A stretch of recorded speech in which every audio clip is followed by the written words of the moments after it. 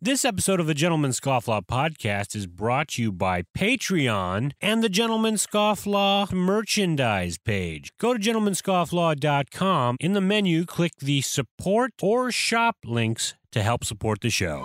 You are listening to the Gentleman Scofflaw podcast. Listener beware.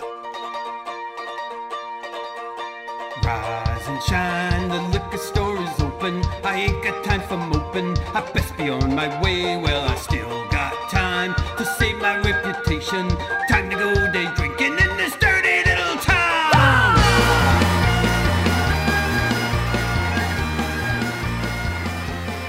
Good afternoon, everyone. Welcome to the Gentleman Scofflaw podcast, the podcast for the rebel and the Renaissance man. I'm your host, Jordan Crowder. Co-hosting with me, as per usual, is the Donovan Fowler. How you doing? Yo, good. How are you? I'm pretty good. Pretty good. Pretty good. Hey, Don. Yeah. Do you remember the coronavirus?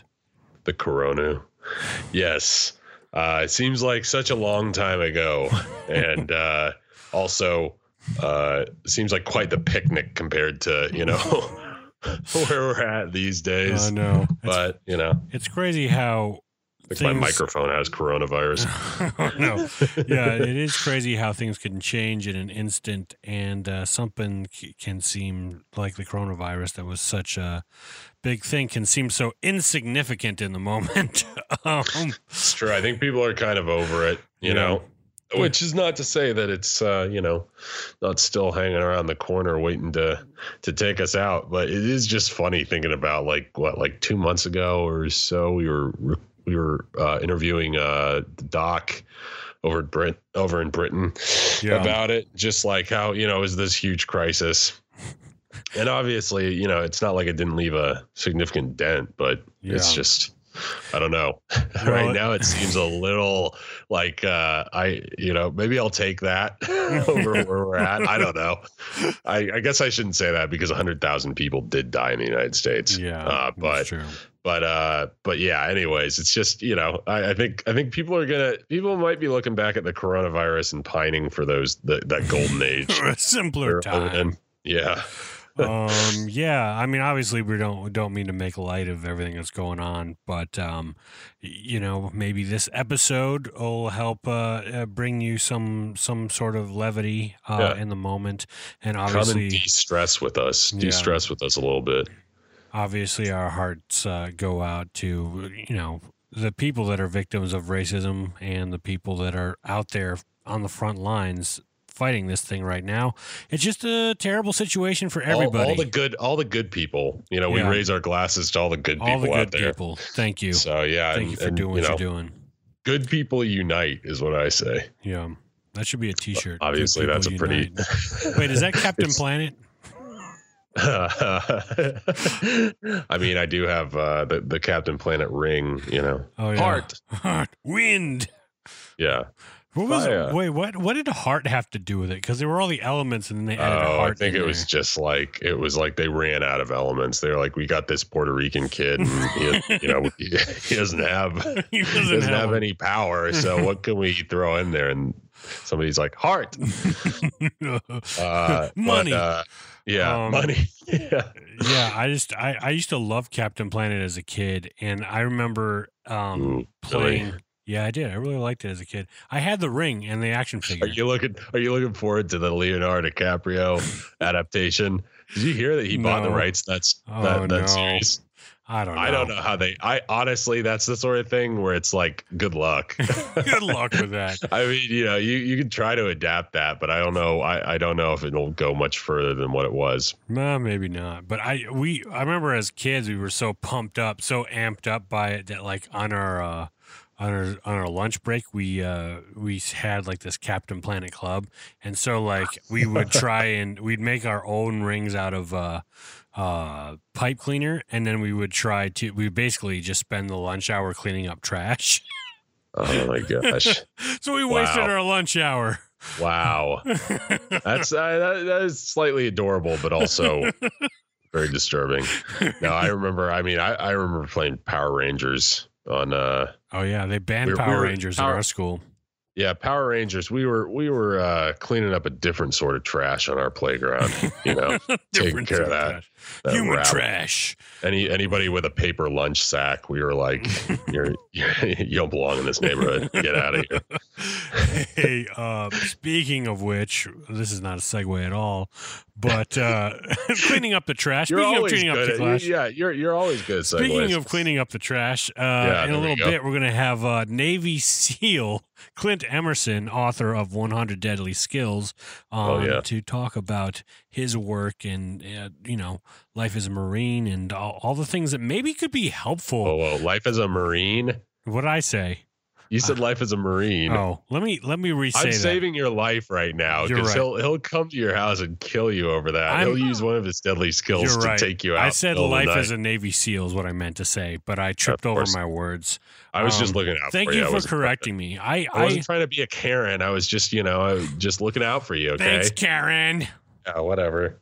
Whatever. Let's start off with a bit of housekeeping, which brings us to our new little segment we've got going on here, sort of segment, or our new theme this month. We're doing Junk Whiskey June.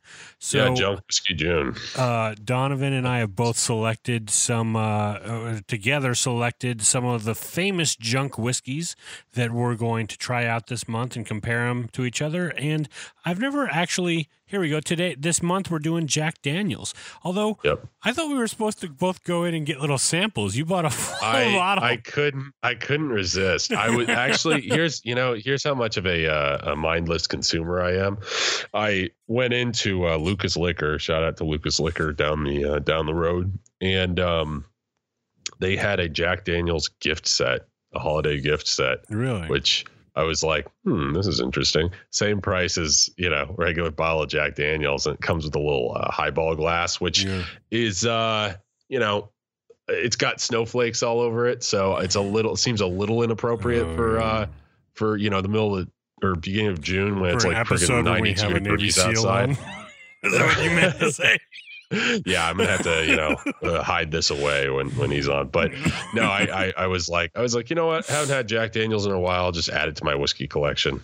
Yeah, there you go. It was actually cheaper than I thought it was. You and I were talking about last week, and I had misquoted the price. I thought that the shelf price was considerably more, and that always kept me from buying it. But maybe it was just the places I was buying it at. Well, let's give it a little try. I haven't had this since. Gosh, I don't know when. I've had one of the things that I will say about Jack Daniels is I've always enjoyed it with Coke or Dr. Pepper. Yeah, it's a good mixer. Like I would at a bar when you just want something kind of fizzy but not too complicated. Full disclaimer too, when we say junk whiskey, I mean, like some people out there may actually like Jack Daniels. Yeah. Hell, after I try it, I may actually like it again. But I feel like when we say junk whiskey, we're just talking about like kind of entry level, like mainstream stuff that is super low price, kind of bottom of the shelf kind of stuff. Yeah. But like I said, some people out there may hold old Jack in really high esteem, and we don't shame you for that. That's why we're Sinatra was a fan of Jack. He was buried with a bottle of Jack Daniels, right? Well, that was back when it was 43% alcohol. Not before they took it down to 40, but I don't think anybody really cares about that, except for maybe college girls. All right. So smelling it definitely right off the bat has a little bit of that nail polish smell. That's the only way I could describe it. Got that nail polish remover. Yeah. You know what I mean? You know what I'm talking about, right? That paint. I mean, well, yeah, that's what I first thought. I feel like Jack may have been one of the first whiskeys I ever tried, and I definitely thought that. Yeah. I wasn't picking up on although I do, it is charcoal filtered, and the charcoal is made from maple wood. Okay. I'm picking up a little bit of maple in there. I mean, like I've said before, I don't have the best nose. I don't have the best nose. Like I'll smell like bubble gum in whiskey every once in a while. Or Wonder Bread or whatever. Or Wonder Bread, yeah. If it's moonshine, definitely Wonder Bread. All right. Well, you can give it a little sip then. Try it out. Yeah.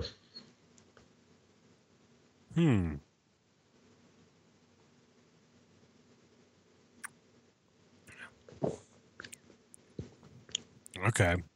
It definitely has a little bit of a burn there. Yeah, it's pretty, it's ironically like for 40% or 80 proof whiskey. Yeah. It's got a nice little afterburn, as I say. Yeah.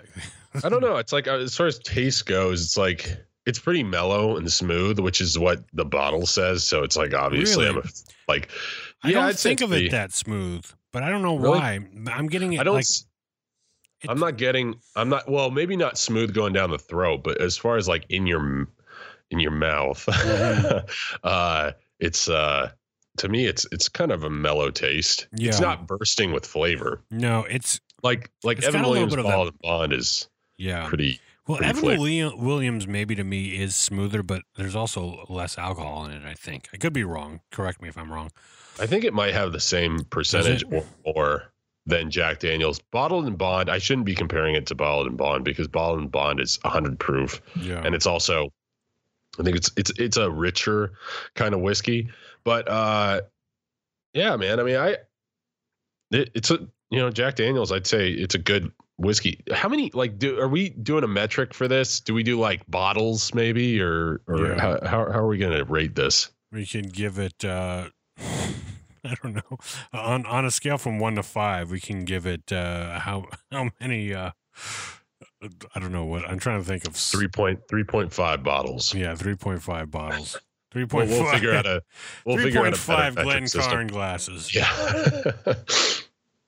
But yeah, I you know what? I feel like my experiences with Jack is some bad hangovers. Yeah. So I think that may have tarnished my my thing with it. Jack Daniel's is sort of like the Jameson of American whiskey to me. To me it definitely has more of that kind of like a black licorice kind of harsh flavor to it. And I would say if this was the first whiskey I tried, I probably would not like whiskey for a while. Just because of how harsh it is, but now I think I can appreciate it. That's ironic because I feel like it's what a lot of people try for the first time. Like according to Wikipedia, this is it's the top selling whiskey in the world. Yeah. Like and I mean, I think most of the time, like actually we talked about this a little bit, but Nick Swartzen has this great bit on Jack Daniels, and he's like, yeah, I was reading a magazine the other day and I saw an advertisement for Jack Daniels and it just said, Jack Daniels, drink responsibly. And he's like, and I laughed because does anybody really think about drinking responsibly when they're going to pick up some Jack Daniels? And he was like, you know what the tagline should be? Jack Daniels, fucking good luck. That's true. And it is kind of true because it is like it's the mainstream whiskey that like I think it's like what you find in an empty bottle of in a hotel room after a bunch of rock stars trashed it. Yeah, either that or like at like parties, like it's the party whiskey, because I guess it's cheap and it's high profile. You've definitely got like a lot of brand recognition, but supposedly I did a little research on it. It did win the gold medal for finest whiskey at the St. Louis Fair in 1904. And after that, it's won, I think the bottle says it won 7 gold medals since then. So, I mean, like I said, I'm not a whiskey snob. I even though sometimes I pretend to be, but I feel like it's a decent whiskey, and if you're looking for something to wet your whistle, it's not the worst. The charcoal filtering is interesting. Yeah. They call it the Lincoln County process. And what was the other thing about it? That's okay. So it's basically, people have said that the whiskey itself is basically a straight bourbon. Like It's got the qualities of the bourbon, but it's just not made in the right county. Or do they not? Well, no, because that's the thing is that you and I have talked about this a couple times, and there's this myth that it can't be called a bourbon, and that's why people were always like, "Oh, Jack Daniel's, it's a Tennessee whiskey because it's not made in Kentucky." Yeah. But then I kept seeing like Texas bourbon or Tennessee bourbon. Like I'd see these bottles with labels, and I'd be like, "What's the deal?" So I looked it up.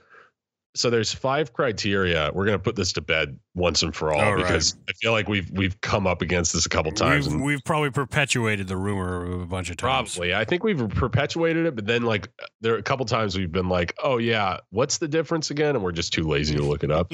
But I finally looked it up, and it says Okay, so the five things are: it has to be U.S. made. So if it's going to be a bourbon, it has to be a U.S. made whiskey. It has to be aged in new charred oak barrels, which is pretty standard, I think. The mash has to be at least 51% corn, and then it has to be barreled at 125 proof and bottled at 80. So that would match for this, and then no additives but water. So you can't add anything like. I mean, technically, Evan Williams does have flavored whiskey, but I think they stopped calling it bourbon once they, bottle it with like an apple flavor, which pisses me off. I'm like, why? Like, why do we need to do this? I'm always so irritated when I go down the whiskey aisle at the liquor store, and I see all these flavored stuff. It seems like such a waste of whiskey, because like you could buy whiskey and you can buy apple juice or flavoring or whatever you want to mix it with. You can make your own cocktail. Like whenever you buy something that's flavored like that, I feel like, well, why? I don't know. If you like what you like. I'm not criticizing. Yeah, I mean, well, I'm just saying I'd rather get more bang for my buck. Yeah. I mean, at the end of the day, it's like I'm not gonna. I don't know. Maybe there are more intricacies there, like Jack Daniel's Tennessee Honey or whatever. But I tried that before, and I didn't particularly find it all that great. I think it's for like marketed towards the college crowd or whatever, who can't really stomach the real stuff. Like but Fireball. Yeah, right. Exactly. I think I had Fireball once at a Christmas party, and I was just having it neat, and I was that's the cinnamon whiskey with the. I had that on the Go Ruck actually. Oh yeah, I remember they there was those Shadows. The people who weren't participating, but they had a Fireball bottle, and I took a swig of it. Back when you could take a swig, not during a pandemic, you could just grab somebody. I know. Well, actually, that's a good question. I wonder, doesn't the alcohol? Maybe the alcohol doesn't kill. The alcohol, or it probably doesn't kill the germs on the surface of the flask or bottle or whatever you're sharing. I'm not a doctor, by the way. I'm no doctor. But if you drink this much whiskey, you might stay healthy. By the way, I'm smoking some of my graveyard mix in a Missouri Meerschaum Dagner poker. Nice. Classic. Oh, that's like perfect, dude. I mean, granted, I don't know. You have a little bit of Tennessee whiskey and a Missouri Meerschaum. Nothing more American than that. I know. That's as American as it gets. Okay, so here's two facts that just while we're on it, two facts that actually made me interested in this whole thing with Jack Daniel's. So it's made in Lynchburg, Tennessee, but because of it's a dry county. So it's still a dry county. Oh, I remember hearing about this. They can distill it because of some law. They can distill it there, but they can't sell it there. Right? They can't sell it. Although I think there's like a weird loophole where if you make it like commemorative like item, you can sell it. So they make these like commemorative bottles and stuff that they sell from the distillery itself. From the distillery. But speaking of the bottle, so you and I have talked about the square bottle before. Yeah. Or I guess technically this was, I don't know, whatever you call it, square cube or whatever. But we've talked about Evan Williams has a similar bottle. There's like an argument going on as to whether or not like one took from the other. This said that what's his name? Jack Daniel, the guy who started the whiskey. That guy. He decided upon the square bottle because he intended it to convey fairness and integrity. Which I will say, in terms of form, it does sound like bullshit. But in terms of form, this is like a good looking bottle, man. I've always taken it for granted. Every time you want to do like some sort of like vintage design that almost has like an old West look to it, that's what you do. You try and copy the Jack Daniel's bottle. And I feel like from now on, no matter what, whether I really take to Jack Daniel's or not, which, like I said, I don't mind it. I will have a Jack Daniel's bottle on my liquor shelf just because it looks so pretty. Yeah, it does. Like it looks it's cool. it's a pretty bottle. It encapsulates the idea of gentleman and scofflaw at once, which It's true because you could really grab this and beat somebody over the head with it. Yeah, they, you could. Came in at the wrong It's time. the quintessential bar brawl bottle. Or you can bring it out in like a nice little, vest and bow tie and be like, would you like some old number 7 brand? Some old number 7, see? Old number 7. But the other interesting fact that we should look into, because I didn't really do as deep a dive on this as I wanted to, but it was still interesting. Apparently whiskey production was banned during World War II. Oh, geez. I can't figure out why.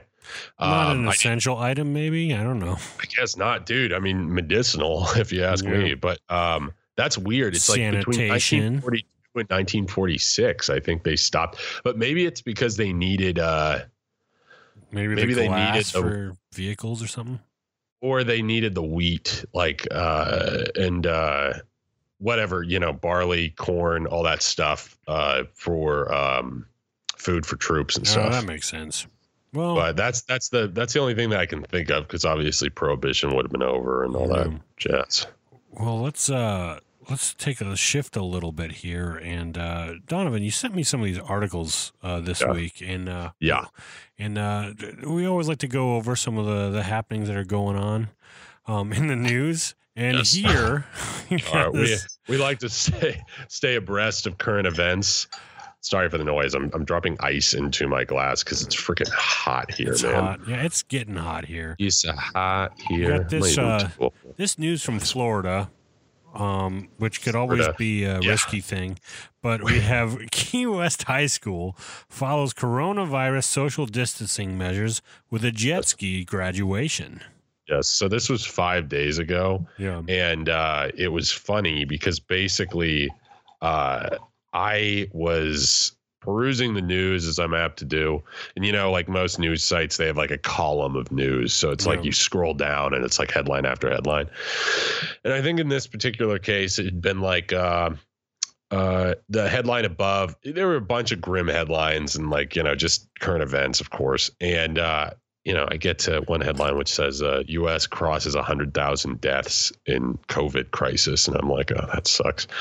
And then, I scroll down to expect more bad news. And then I see a guy in a cap and gown with a mask and on a jet ski, just like going crazy in a I like that mask isn't doing any work in that whole situation. I know, it's so stupid. It's such a total FU move.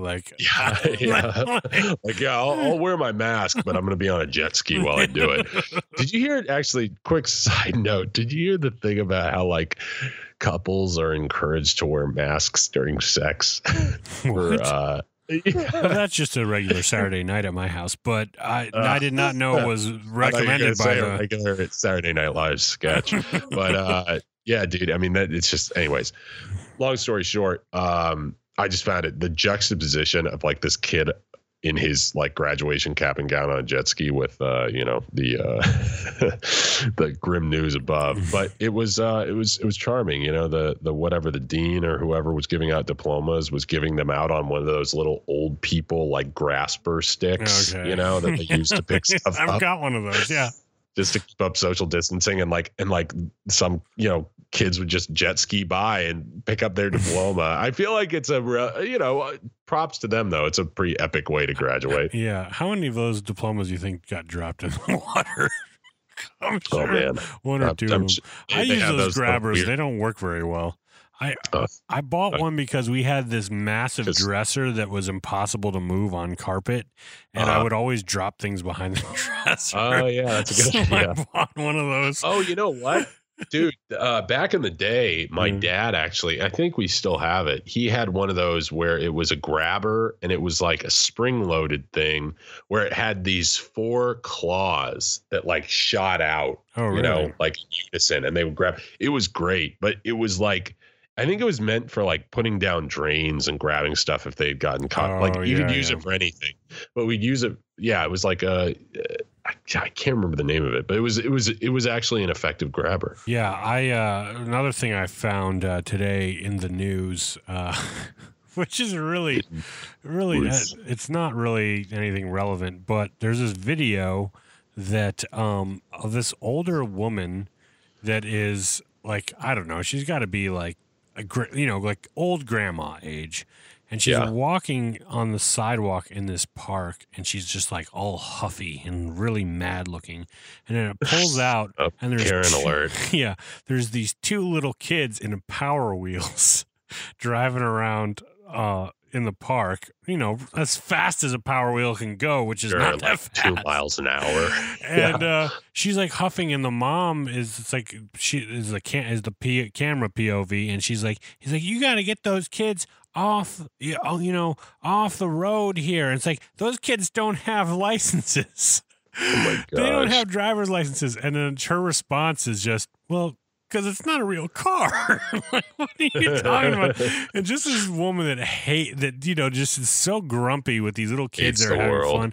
And I've experienced stuff like that before. Like, even last summer when I was in Michigan on vacation, we were on Lake Michigan, and I was flying one of those stunt kites.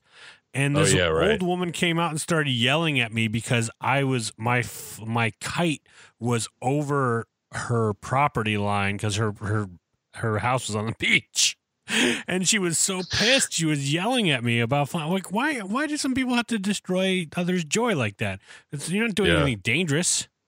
I mean, also, it's like, how long have Power Wheels been around that this woman, it's like, it's not like there's some new thing that the kids are into. Like, Power Wheels have been around since I was a young shaver, and I'm 30 years old. So like, it's like, come on, it's the ultimate guide. I mean, to be fair, well, not to be fair, but like in terms of like Karen-ness, I mean that we are seeing this new like kind of thing of like this new meme of like, oh, are you being a Karen or whatever? And that's definitely being a Karen, but it's made me question even like I was at the computer store the other day and they screwed up, like my, whole thing with the battery. And I talked to you about this, like they didn't put the screws back in, like they did a really bad job.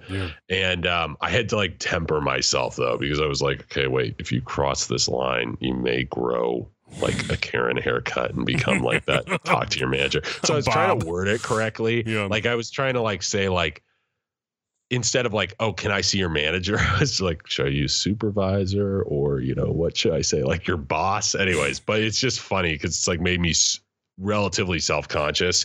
Let's circle back to the Karen haircut. How does that look good on anybody? When has that ever been a good look?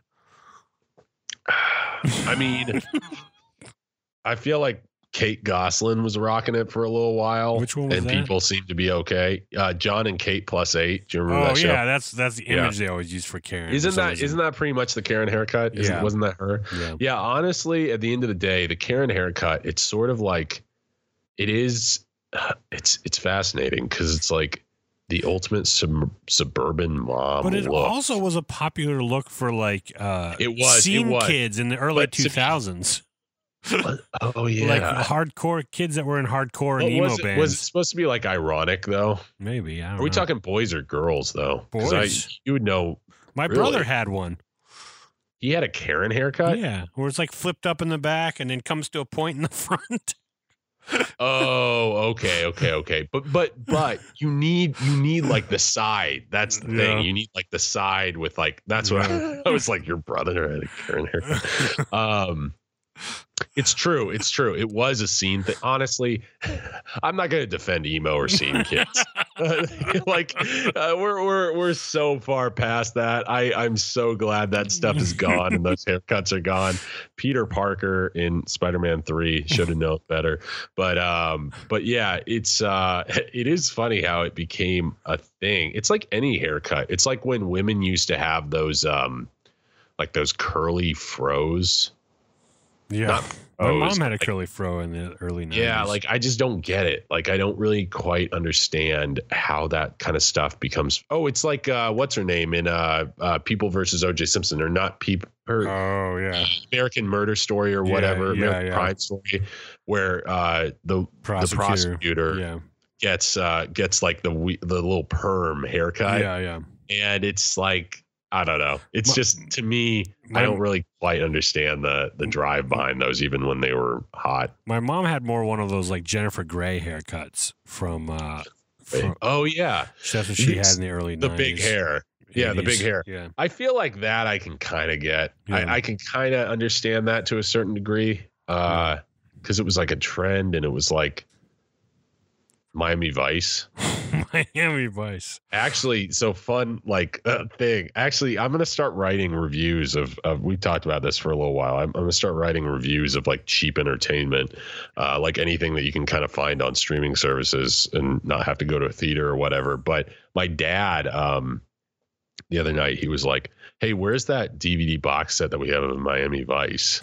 And I was like, at first, that's like the most dad phrase a dad can ask. Yeah.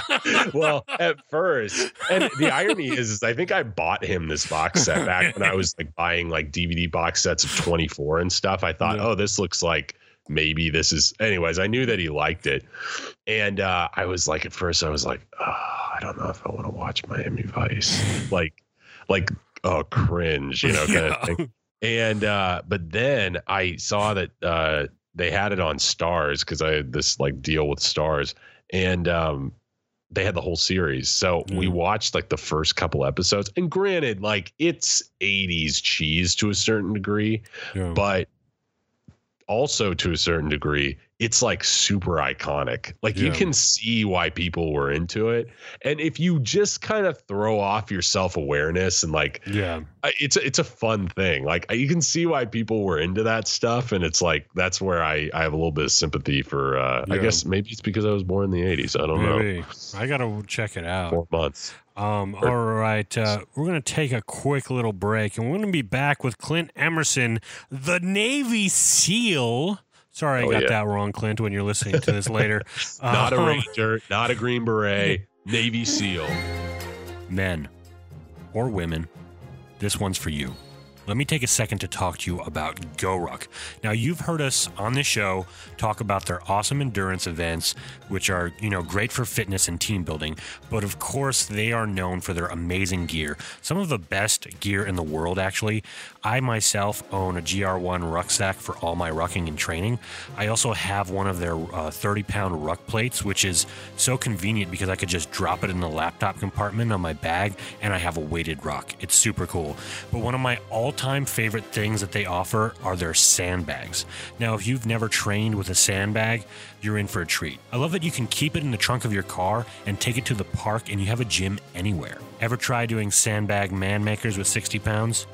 I mean, you get a fun and very hard training session in really quickly. It's a big bag of suck in all the right ways. Now, even if you're not in the rucking, they have tons of sleek apparel for the outdoors in addition to their gear that is tough as nails and built to military standards. Also, their apparel and gear offer their scars a lifetime warranty, so you buy the item once and that's it. You're set for life. But you know what the greatest thing is about GoRuck? All of it is made in the good old USA, and by Special Forces veterans, mind you. It doesn't get more badass than that. That's right, America. To check out GoRuck gear, go to gentlemanscofflaw.com/GoRuck, and anything you buy through that link helps support the show. That's gentlemanscofflaw.com/GoRuck. Whether it's for your fitness regimen, your outdoor lifestyle, or just, a great bag for everyday carry, you're going to want to check them out. GoRuck, built in the USA. All right, Donovan, I'm excited to have this guest. He's very apropos for this time in history. He's written a book called 100 Deadly Skills, which would probably be the most important book on your bookshelf, especially right now, post-apocalyptic world. Clint Emerson, thank you for coming on. Hey, thanks for having me, guys. How you guys doing? We're doing good. Yeah, pretty good under the circumstances. Yeah. Yeah, Clint. For our listeners that don't know you, I'd love to learn a little bit about your background. First off, how you got started, why you wanted to become a Navy SEAL, and kind of what happened after that. Oh wow, that's going way back. Way back. Yeah, I think for me, it's different for all guys. I think, some people go down the path of, a higher level of patriotism, so they join the military and go serve. Some do it because their family's been doing it for generations. For me, it's real simple. I grew up in Saudi. I didn't like the culture, and I was like, you know what? I want to come back someday and maybe mess with these people after them messing with me. And it's about as honest can be, but it is what it is. Patriotism for me didn't kick in until you show up to the USS Cole and you see a hole blown in the side of it. And you've got this weird kind of overwhelming feeling of the unknown, which I'm sure a lot of people have right now, especially when the virus first came out and when protests first break out. You get this little feeling like, what does this mean? How is all this going to affect me? And that was kind of the same for me when I saw the USS Cole for the first time, all listing like that, most advanced destroyer at the time. Then I was like, okay, now that's the feeling of patriotism. That's the feeling of let's do something for the greater good so that we don't have to deal with this again. And as history has already told us, we did have to deal with it. So like all SEALs, you go through BUDS, basic underwater demolition SEAL training, and then you become a SEAL. Hell week, yes, it's tough. You're wet, cold, and sandy and uncomfortable. And that's where the term getting comfortable with uncomfortable becomes your motto for, 6 months. And then once all the chafing is gone and realize that your balls are still there, you graduate. And then you become a SEAL. Back then, when I was in, you had to... Your peers decided when you got your trident, which is the symbol we wear on our chest. These days, they get it like when they go through a second piece of training called SQT. But back then, my buddies basically decide, when you get it. And it's based solely on being a new guy. You got to be a good new guy before you get your bird. And then, then I was at SEAL Team 3. Then I went out to the NSA for a little while. They had a SEAL billet out there. And then I finished my career at Naval Special Warfare Development Group, or for short, Dev Group. And then 20 years later, I retired, and here I am now. Here you are now. Yeah. It's fun. The first time that I came across you is, I think it was a couple of years ago. I was watching a YouTube video on how to keep safe in a hotel room. I don't know. I'd gone down this wormhole especially when I learned basically how unsecure the basic lock is that we have on all of our homes in every hotel room. And I went down the wormhole and I saw you talking about it and thought it was so cool. Then I learned about your book. I'd love to, have our listeners learn a little bit about your book, 100 Deadly Skills, and maybe we can go through some of those skills, what you think would be the most important if you had to just have a couple of them. Well, yeah. So there's 2 100 Deadly Skill books. The first one hit the New York Times list and sat there for about 8 months, which was pretty cool because I don't think any other quote unquote survival book has done that. Mm-hmm.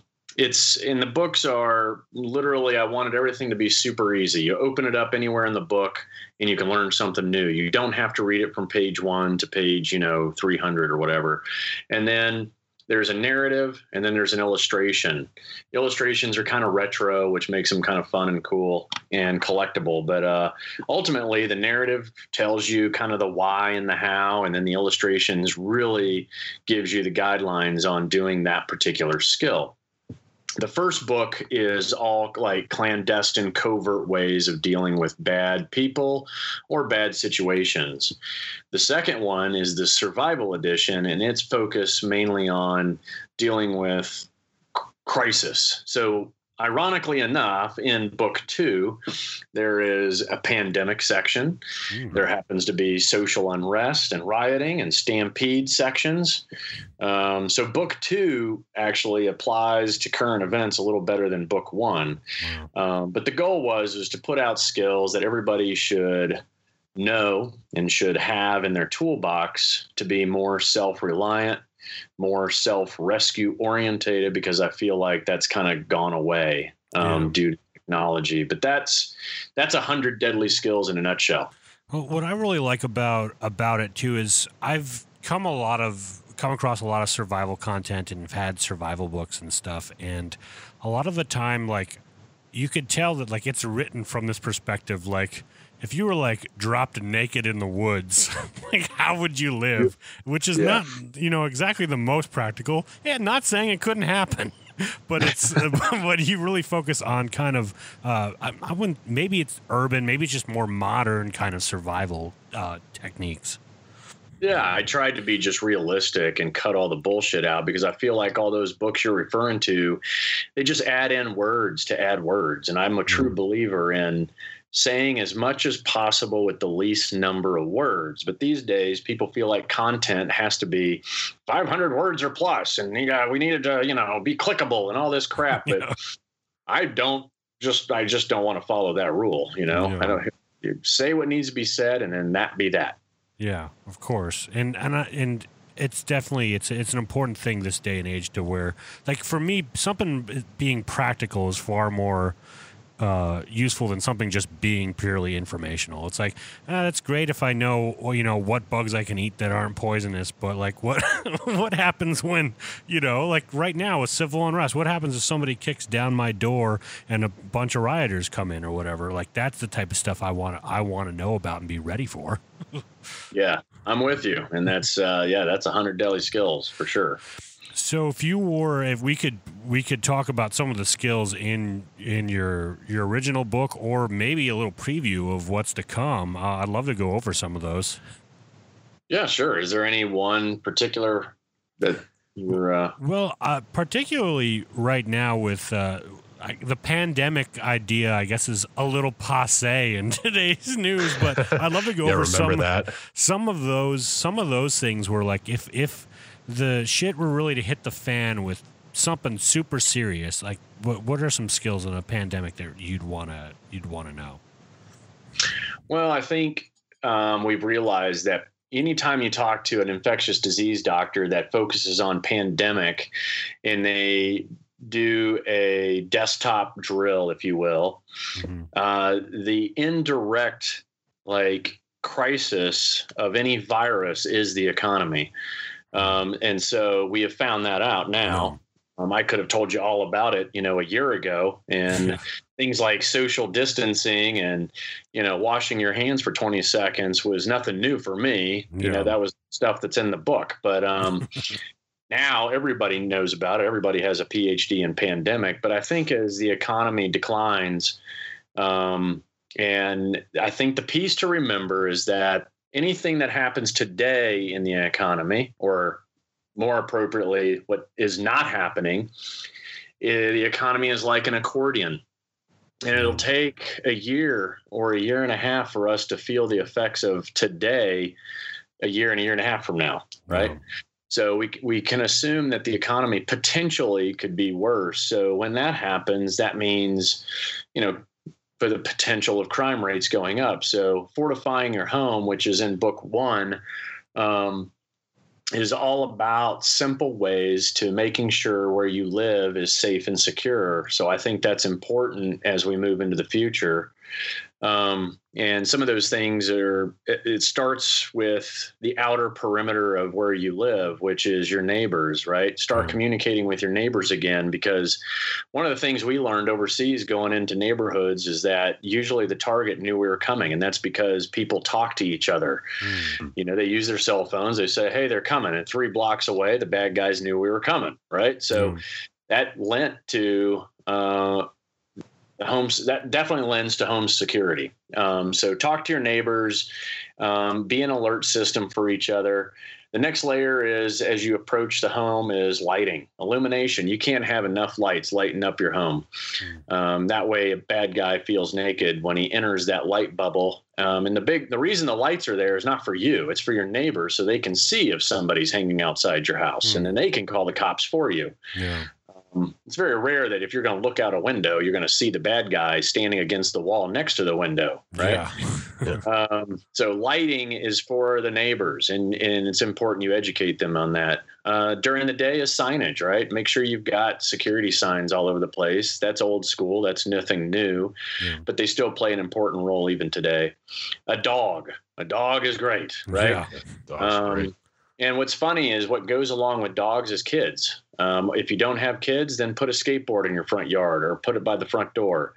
If you're a single chick, put a pair of size 12 cowboy boots just outside the front door. The sexual predators away. Put them outside the back door too while you're at it. Yeah. But those are things that just kind of deter someone to go on to some other target, right? Yeah. Because most people, when they think in terms of security, they think, oh, I got to have these great locks or I've got to have these great cameras. But just like all bad guys do reconnaissance, and they pick the thing that looks the weakest. So the home that's dark and it doesn't look like nothing's being taken care of, and it appears that they're gone. That's going to be targeted because most bad guys want your stuff. Yeah. And by the way, the guys that come during the day want your stuff. The ones that come at night probably want you or somebody inside that house, right? Bad guys come while you're at work and take all your valuables. But other layers is at the door and at the window, making sure they're locked. Yeah. Locks are great. Deadbolts are great. But what people forget is that if I kick your door with the deadbolt turned, the door frame breaks. And that's how I get in. But so reinforce your door frame with 3-inch wood screws all the way up the same side of your lock plate, that strike plate, right? That the dead seats into. And then switch out your strike plates. Right now they have 1/2-inch screws if you went and looked at that door behind you or even your front door, back door, right? Yeah. Switch out the 1/2-inch screws for 3.5-inch wood screws so that everything is now fastened to the stud closest to the door frame. Yeah. Now when the bad guy kicks that door, it's going to take 5 to 10 kicks in order for him to break the door frame. And that's a good thing because then that gives you time, right? Yeah, in Texas, where I live, kick number 1, I'm waking up. Kick number 2, I'm calling 911. Kick number 3, I'm grabbing my gun. Click number 4, I'm standing by the door. Yeah. The rest of the time, I'm just waiting for this guy to hurry up and kick the door in so I can shoot him. But that's Texas, right? Yeah. But the point being is you're creating time. You want to get as much time on your side as possible, and that's really what security is all about. Second is getting them detained, right? Yeah. And that is, if you keep them outside your house until the cops show up, cameras are great because that's really an afterthought, right? Yeah. The crime's already occurred before camera footage is really useful. So don't ever think of that as some kind of, it's a preventative thing because if the bad guys know you have cameras, then they may not go. But the reality is whatever gets recorded is always after the crime is done. So those are some basics. But the book goes in some detail on all these kind of really cheap, effective ways to increase security. And I'd say in the future, that might be something important with the way the economy is going. Yeah. And the door stud thing is just such a great, simple thing that I don't think a lot of people would think about. I remember the first time I ever had an apartment and had that little, the slide chain. I forget what that's called, the little slide chain on the door. And I forgot it was on, and I just opened the door and ripped it off the frame. Yeah. I realized, okay, that's not going to help anything at all. And replaced it with one of those little flap ones, but also getting the 3-inch screws. That was a big thing. And putting it into the studs. A lot of the time people will just be like, oh, I got a little chain on there, and then they don't look where the stud is or put it into drywall or something. Simple stuff. Yeah. No, that's great. I think that too, that people don't, there's a lot of stuff online that I've seen where people, they want to talk about locks and, where they fail and how they're faulty and all this stuff. But like you said, people are they're gonna look for the weakest link on the block that they could break into, or they're gonna know how to, whatever lock you have, and they're serious into getting your house, they're gonna figure out a way to get in there. Yeah, if somebody wants in, they'll get in regardless of what you got going. And the focus on locks is ridiculous because a bolt is a bolt, right? Yeah. Whatever, you've got cool keyways and you got, different types of, 5-pin, 7-pin crazy locks out there that are all high security, whether they've got discs in them or other ways to prevent them from being picked. But most bad guys don't pick the lock. They break a window, they kick the door. And those are the things you really need to fend against. Yeah, definitely. In terms of you mentioned your own firearm. I mean, for people that Donovan and I both have our own firearms. We've talked about them on our show. In fact, a mutual friend of ours, John Lovell, was on a couple of years ago talking about firearms. But somebody that doesn't own any or doesn't have anything at all, where's a good starting point for that?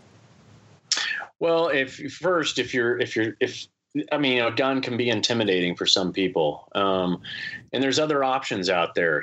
There's wasp spray that sprays 30 feet. If you want to have that in your house, there's, oven cleaner that's very toxic and corrosive to eyeballs where you can blind them permanently. I think that's cool. Yeah. And then there's, there's a lot of other things you can repellents that you can use against humans. Yeah.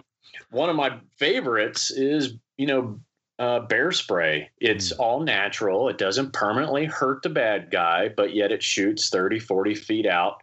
And it's like mace times 1,000, and you can find it at all your outdoor stores. Okay, so that's for those people that don't like guns. There's plenty of things you can spray at a bad guy.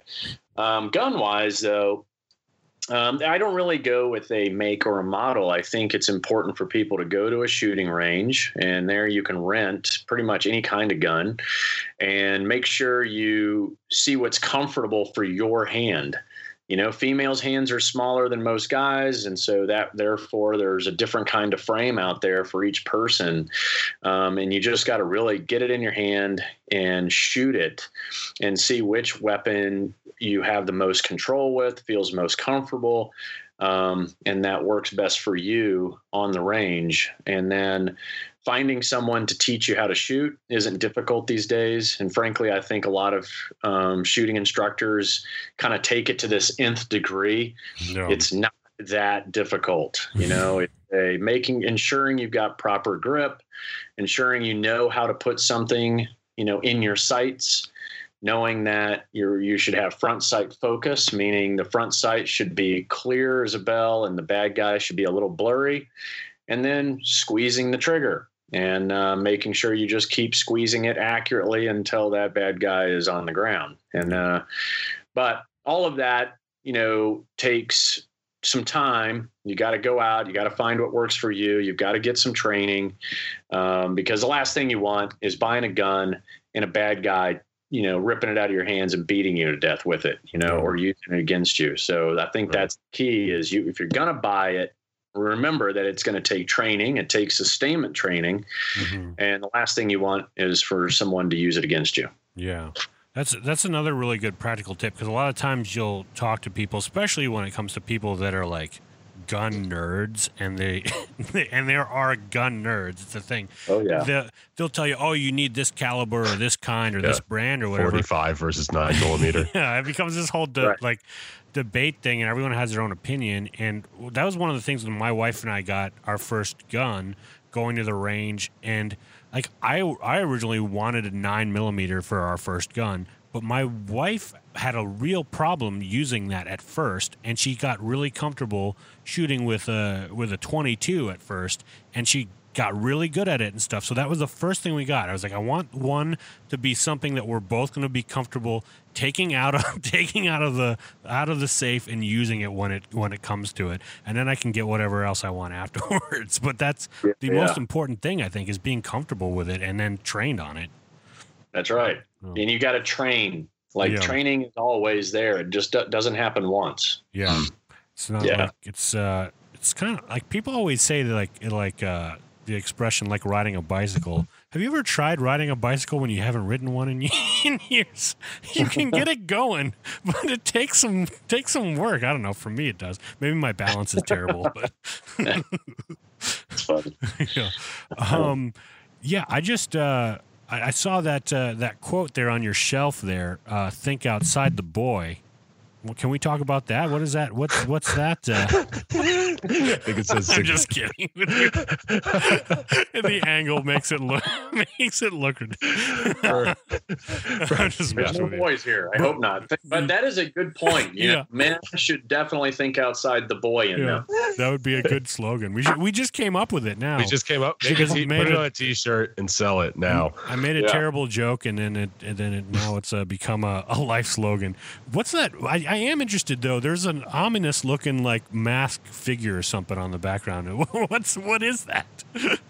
Those are the covers of my career. You've got the helmet, the ballistic helmet from combat. To the far right, you have more of the traditional. I don't know if you can see that. The traditional Navy chief cover or hat, if you will. And in the middle is a mask. A mask is exactly, that would probably be very controversial these days. Yeah, but maybe. You use masks, also known as disguises, so that no one knows that you are you, and that how can I put this? I wasn't expecting to get asked about that. Sorry, I put you on the spot. Well, either way, that's some Mission Impossible shit that we got going on in the background there. And if I'm breaking into your house and you wear that mask, I'm not. I'm done. I'm out. It is about as close to Mission Impossible as you can get. That's awesome. Yeah, without a doubt. And there's gloves that go along with that have fingernails and hair follicles and everything else to match. Wow, it's crazy. Yeah. Yes. Hey, Clint, really quick. So, the other, big piece of current events that's been happening lately is obviously these riots and all the social unrest that's happening in the urban areas. And I guess suburban areas as well. But one thing that I think is always kind of coming up in those situations is, let's say, like, you're not necessarily part of the unrest, but you happen to find yourself in it, like, especially, if you are in a car or something that is, you're not going to be able to get away in as fast as possible if you're surrounded by people. What are some tips that you would give to people just in kind of the basic overview of how to deal with civil unrest, especially if you get surrounded? Yeah, it's a good question. And it's one of the skills in book 2. And that's, one is to avoid it altogether. These protests are definitely tweeted out and put on social media, and it's usually got the location and time in which they start and the direction in which they're going to march. But so that's first, right? Just don't go near those areas is key. But if you're like me, I was overseas once, took a wrong left turn, middle of Arab Spring. That was several years ago, when the whole Middle East was rioting. And if you were a Westerner in a car and you took that wrong turn like I did, and you found yourself surrounded by thousands of angry protesters, it's not a good feeling. Number one is you can't antagonize people. You can't rev the engine. You can't, as much as you want to honk and try and get them out of your way, it doesn't work. All it does is antagonize and piss them off. So when you have emotionally charged groups of people, that's what you have to remember. They're emotionally charged. They're not acting logical or rational. They're upset. So emotions are driving the train that day. For me, the car started going back and forth. It started rocking up onto the passenger tires. Then it would rock onto the driver's tires. And it got worse and worse to where it felt like the car was about to go on its side. But in the middle of all that, I found sympathetic eyes, right? I saw this guy. He was looking, and you could tell he was like concerned about me. And you could see it written all over his face. So then that's when I gave the universal sign of peace, which is money, right? Rub your fingers together and you say, "Hey, you want some money?" And he was like, "Oh yeah, I'll take your money." Right? All this was communicated through our eyes. Yeah. And he happened to have an AK-47, lucky for me.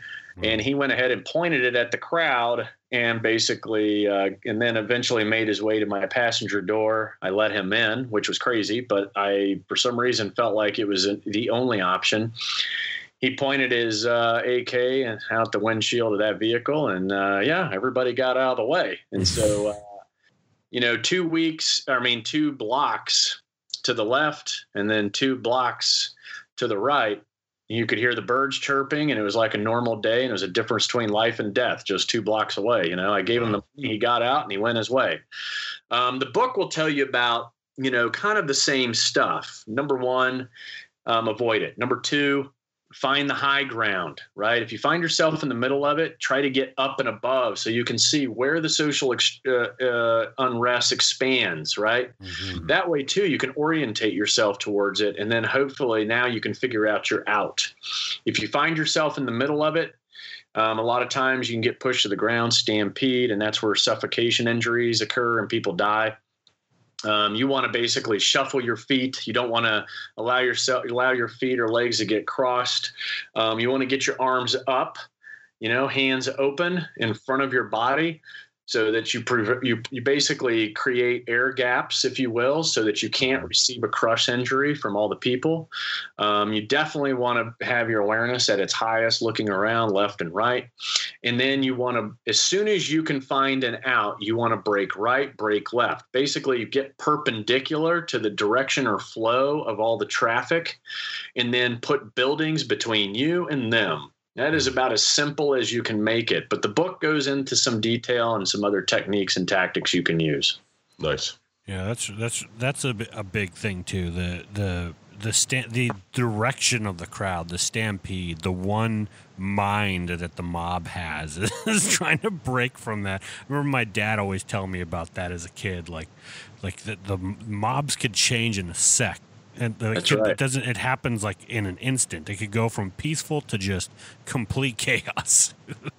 Yeah, and what's interesting, and usually these protests, the cops call it skirmish lines. Yeah. But remember, there are thresholds out there that you want to avoid. Number 1, walls, right? Because if you get pressed up against a wall, you can't breathe. Fence lines, same thing. You can't breathe. Then there are those lines of cops.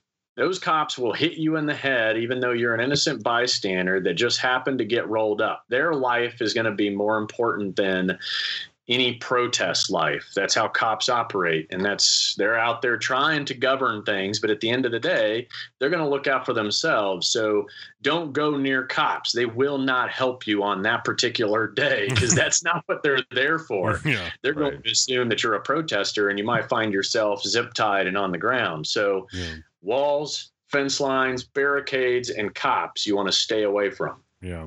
It's funny how that changes in in protests now too. It used to be like the press was totally immune. Press, and now it's like, get the hell out of here. Right. Yeah. The press is obviously, we know, it can be good, it can be bad. Yeah. Yeah, right. And you were talking earlier about some research that you had been doing for the 3rd book in the series. What's that been like? Kind of prepping for that book that's on its way. Yeah, so it was awesome, and it kind of covers a little. I mean, I literally just got back, 30 days on the road. I did 24 states, 11,000 miles. Went coast to coast during a pandemic. Wow. Interviewing the most dangerous dudes in America that I could find. And then each of those guys are subject matter experts in their own disciplines, and they're providing 5 to 10 skills each for the next book that'll make up the next 100 deadly skills. So the next one right now is tentatively called the Combat Edition. So it'll have hand-to-hand, knife, pistol, rifle, and some other fighting techniques in there. It'll serve as a catalog of different combinations of things you can do to basically defend yourself. So I've got, I've got the first American ninja, Stephen Hayes, is in the book. You might remember him. I had all his books when I was growing up. I mean, when I ninja remember was him. popular in the 80s, I had every single one of those damn books. So it was cool to have him in there. I've got the lead guy from Five Finger Death Punch. You know, Death Punch is that in itself is what I was curious about. Like, what is the Five Finger Death Punch? Yeah. But so he's a rock star, and he happens to be great at Gracie Jiu-Jitsu and grappling. Oh, wow. I've also got, a 7 gold medalist boxer to talk about the jab, the cross, the hook, and the uppercut properly. I've also got a Krav Maga Israeli fighter. I've got experts in knife fighting. I've got national champions in pistol shooting. And then, of course, I've got SEAL Team 6 guys. I've got Delta Force guys. I've even got some 1%ers like Hell's Angels on how they fight. Oh, so wow. it's going to be a collection of different skills from different walks of badass lifestyles for the average guy. And every single thing in the book, once again, is kept simple. It's illustrated. You could literally get off the toilet and go practice it in your living room when you get done reading it. That's awesome. I gotta think that would be a great guest bathroom book. Guest bathroom book. I should keep it in there. Yeah. Just be careful. Just be careful who you let in. Into your guest bathroom. Especially in LA. In LA, Yeah. they might call the city on me or the governor or something. Yeah. No, but I think this one will just totally take things to the next level, so that if you have all 3 books, if you have the trilogy, I tell you, you'll be a very capable human being. Yeah, Nice. that's so cool. And Yeah. one thing that we kind of skated over is you mentioned you worked with the NSA. I'd love to. A lot of people don't think about like cybersecurity and keeping themselves safe online. Do you have any tips for that in terms of privacy or? Yeah. My time at the NSA, I tell you, they got, most people don't know they're like 10 times bigger than the CIA, and they really do have more capability than any other agency I've ever worked with. They're awesome. We should all be glad they're on our side, regardless of all the bad press they get about, invading, cyber worlds and backdoors and this and that. But anyway, I think online security continues to be important. It's hacking and ransomware and all these other, spear phishing type tricks that guys or that hackers use are still there every day. So whether it's a message in your Instagram account from someone saying, "Have you seen what they're saying about you?" And then there's a link there. You click on the link, and it has your Instagram login page. Well, guess what? That's not. It's asking for your username and password, but they're just tricking you into getting your username and password. So in your DMs, don't trust some stranger saying, "Did you see what they said about you? Did you see what pictures they posted of you on this website?" Yeah. And then in order to see the link, it's asking you for your login information for the very account that you are already logged into. That's the giveaway. Yeah. So don't do that. That's definitely an example of phishing. Spear phishing, which was really popular these last couple of years with CFOs, or your chief financial officers of Fortune 500 companies, where the CFO would get an email from the CEO saying, "Hey, I need you to put 150 grand into this account, like right now. I'll explain it in the morning." And then the CFOs were doing it, right? Wow. They just push this money into an account because the email looked like the CEO's email address, but it was off by one letter. And that's all it takes, right? They can go set up the email account they want, make it off by one letter, and the naked eye won't see it. So beware of any kind of urgent email you might receive. Yeah. Passwords is always a topic, right? But what I've been telling people for a while now is making sure, number one, we know that it shouldn't relate to your personal life. It shouldn't be your birthday, your dog's name, your kids' names, nothing related to personal, nothing related to your business. Yeah. It should be just strange, generic words that add up to 24 characters or more is the goal. That's it. 24 characters or more, because most of your hacking is done by bots, and bot attacks will sit there and go through every symbol on the keyboard.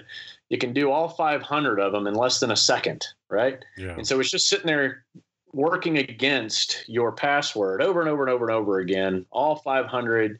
And it doesn't know the difference between a capital A and a little a, because it's running through all of them. Yeah. So, symbols and all that, that's what makes it difficult on humans. But for bots don't know the difference between the uppercase and the lowercase, because it's going to run all of them anyway, right? Yeah. But the goal is 24 characters or longer, and that puts time on target usually so long that a bot won't hang out for that long. It'll move on. Wow. And humans certainly wouldn't be able to figure it out. 24, to put in perspective, 24 characters would take a supercomputer years to figure out. Yeah. So 24 characters or more. It's just no different than a combination lock. The more numbers you have in the combination, the longer it takes, and the more possibilities are infinite. Of which order they go in, right? So there you go. That's the down and dirty. That's crazy. Yeah, the password thing that happened.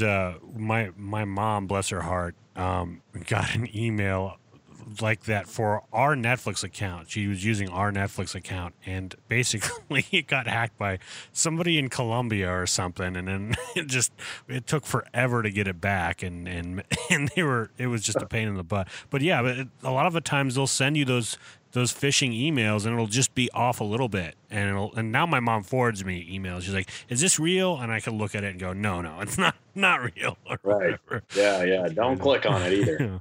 Yeah. I think how important is because a lot of the times people would they might have one password that they use for everything because it's easy to remember. I've kind of created a system with my passwords where they're similar enough, but I know based on what site I'm going in, how the password is altered for whatever site or whatever login that I'm doing. How important is it for each login to be different? Is that helpful at all, or is that not really useful? Or yeah, I would always recommend have a different password for all these different accounts. What you can do, though, because that sounds absurd with the number of things we have to log into each day, is number one, you can use any of these password manager apps, right? They takes care of it for you so that you don't have to. A lot of them these days will generate incredible passwords that, you and I would never come up with. Yeah. So it's a password generator and it's an organizer. And at the end of the day, if you don't forget something, you just hit reset, sends you an email, and you reset it, right? So that's kind of one big thing. But if you're like me and you still like to do things kind of manual, and you don't trust any of those apps because apps are owned by companies and companies could potentially be owned by countries, right? I tend to steer away from it, right? So what I do is I have a foundation password, right? The foundation, which is always the same. And then on the front end or the back end, you can put what it's for. So for example, if I have my cell phone company, I will have my base password, whatever that is. And then on the front end, I will literally have the word, mobile, right? Mobile password. Now you've got more than 24 characters, and I know exactly. Then if it's my cable bill, it's that base password, then cable on the front end. Okay. So then that way you can, just label. It's like labels within the password. It makes the password different when it's all together, and it works for everything. And that way it just keeps it simple in your mind. Oh, that makes sense. That's similar to what my wife and I do. It's funny. I had with one friend that was really serious about his passwords, and he was a drummer, and so he he had different like drum beat rhythms that he would know that like with numbers that he'd like be entering it in, and only he would know the rhythm. I was like, that's probably a little excessive, but it's kind of cool. Yeah, it is. I like that. Whatever works, you know. Yeah. Well, Clint, if people want to find you and more of your work, where can they go? Yeah, go over to, ClintEmerson.com is kind of like where my whole ecosystem resides. But 100 Deadly Skills is available at all bookstores. And obviously, Amazon is the #1 place for books. ClintEmerson.com is probably the easiest. All right. Well, thanks so much for doing this, man. We'll have to have you back on as it was you released that other book with all those crazy, dangerous characters that participated. Yeah, would love to. Thanks for having me, guys. Hello, gentlemen scofflaws. Thanks so much for being a loyal listener of the show, and your feedback and support is really what keeps us going and means a lot to us, so sincerely, thank you again. Now, if you're a fan of the show and you want to take your support to the next level, why not support the show on Patreon? We offer all sorts of extras on there like outtakes, extended interviews, a bonus movie podcast, and behind-the-scenes content. Better yet, we have options that start as little as $1 a month. You pay more for that at a parking meter to go in and grab a cup of coffee at Starbucks. See what I did there? If you're interested in helping support the show, please check out patreon.com/gentscofflaw or click the support link on the website. Again, that's patreon.com/gentscofflaw. We look forward to having you as part of our team. All right. That's a good guess, Clint. Yeah. A lot of really practical information, which I like a lot. I feel like it's like the best selling point for his books because he was able to. It wasn't like he just gave us a top 5, you know, like he was talking about. Like he wasn't just like paying word service. He actually went in and he like really got in depth. I mean, I guess that's the benefit of like when you have guys who have been all over the world and in different situations, and you know they have experience to kind of back up the methods that they're talking about. Yeah, because they live it. They're able to answer a question on a dime and come up with it because they know it and live it. Absolutely. All right. Of course, if you want to support the show, you can always go to patreon.com/gentscofflaw and get yourself join on the show on the show. Become a patron. Oh, geez, this Jack Daniels is getting to me, Donovan. Meanwhile, I've drank like half the bottle. I may have gone through a little too fast. Recite Rudyard Kipling's Gunga Din. But yeah, join on that show on that link and support the show. Jeez, you're getting bubbly. I feel like, and you know what happened is I didn't have a lot of water today, and then I had. You also just like ate, didn't you? Yeah, I did. What'd you get? What'd you end up getting? I don't want to say. Too embarrassed to say. I'm just gonna say Taco Bell. No, I went back like a desperate ex-boyfriend. I went back to Halal Guys, even though I had that week of shitting myself. So, oh my gosh! No, I'm not saying what, because I actually like Halal Guys. I do too, but that was the thing. You got burned. I got burned. You got burned by Halal Guys. Well, this is our plug. All guys, by the way. But it was right across the street from the Bevmo where I had to pick up my Jack Daniels for this. That's what you gotta do. Yeah, so I grabbed it on Maybe the way you'll back. have better luck this time. You just spin that chamber. Yeah, spin that chamber. Yeah, and of course you can also go to our website, click the shop link, buy yourself a T-shirt. Or you could go ahead and click the links in the show notes or below the video on YouTube. Also, leave us a comment so that we can read it on our next show. We want to hear from you guys because we go for quality over quantity here at the Gentleman Scofflaw podcast, and we want to. I don't know. I recently have experienced some people doing live streams and stuff, and it's amazing to see the personal interaction. Yeah. So interact with us. Yes, interact with us. Damn it! We're so lonely. And yeah. And on a serious note, we know this week has been really rough in the news. And obviously, nobody does. Well, I'd say like probably 95% of the culture and good people don't condone racism, and obviously we don't want terrible cops being racist and doing the things that they've done. But we do, our heart does go out to some of the cops out there, many of the cops that are good cops and that are listeners of the show. And a couple good friends of mine that I've been thinking a lot this week that are LAPD and out there on the front lines dealing with this. They've been kind of thrown in the middle of this mess. They don't want to see this happen.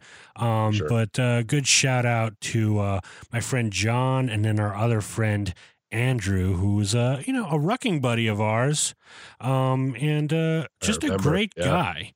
And we just want to let you know that you're appreciated and we're thinking of you. And I know for a fact that he listens to us out on patrol. So if you're listening to this, just know that we're with you right now, man. Yeah, just keep fighting the good fight. And, ultimately, I think that, it's not about tearing down, an entire institution and burning it to the ground. It's about finding the good people in there and actually propping them up and getting more people inside. Yeah. One bad cop does not a nation make, as they say. I think Shakespeare said that during the 1992 LA riots. but I mean, to me, it's just like, obviously these things are complex. I mean, as Jordan Peterson would say, it's like, this is where, man kind of goes into the heart of darkness, and we find some really bad stuff happening. And, regardless of whether it's racism or authoritarianism or whatever, it's just evil. And that's where, the good men come into play. And, there's good people all over this country, and I have a lot of faith in that. So I say rock on to all those guys out there doing good. So keep at it. You guys are gentlemen and scofflaws, my friend, but not real scofflaws, because you do have to uphold the law. But we love and appreciate you. Donovan, you are a gentleman and a scofflaw, my friend. As are you. Stay safe over there on the West Coast, and we will see each other soon. Thank you. And you too, enjoy the Kansas. And you guys have a great week. This has been the Gentleman Scofflaw Podcast. Follow us on Twitter, Facebook, and Instagram. Subscribe on iTunes or your favorite podcatcher. Visit us on the interwebs at gentlemanscofflaw.com. Captain says his ice on the river. We ain't getting home if we don't break through. So damn cold, I can't help but shiver. Rise and shine, we got work to do. Hey!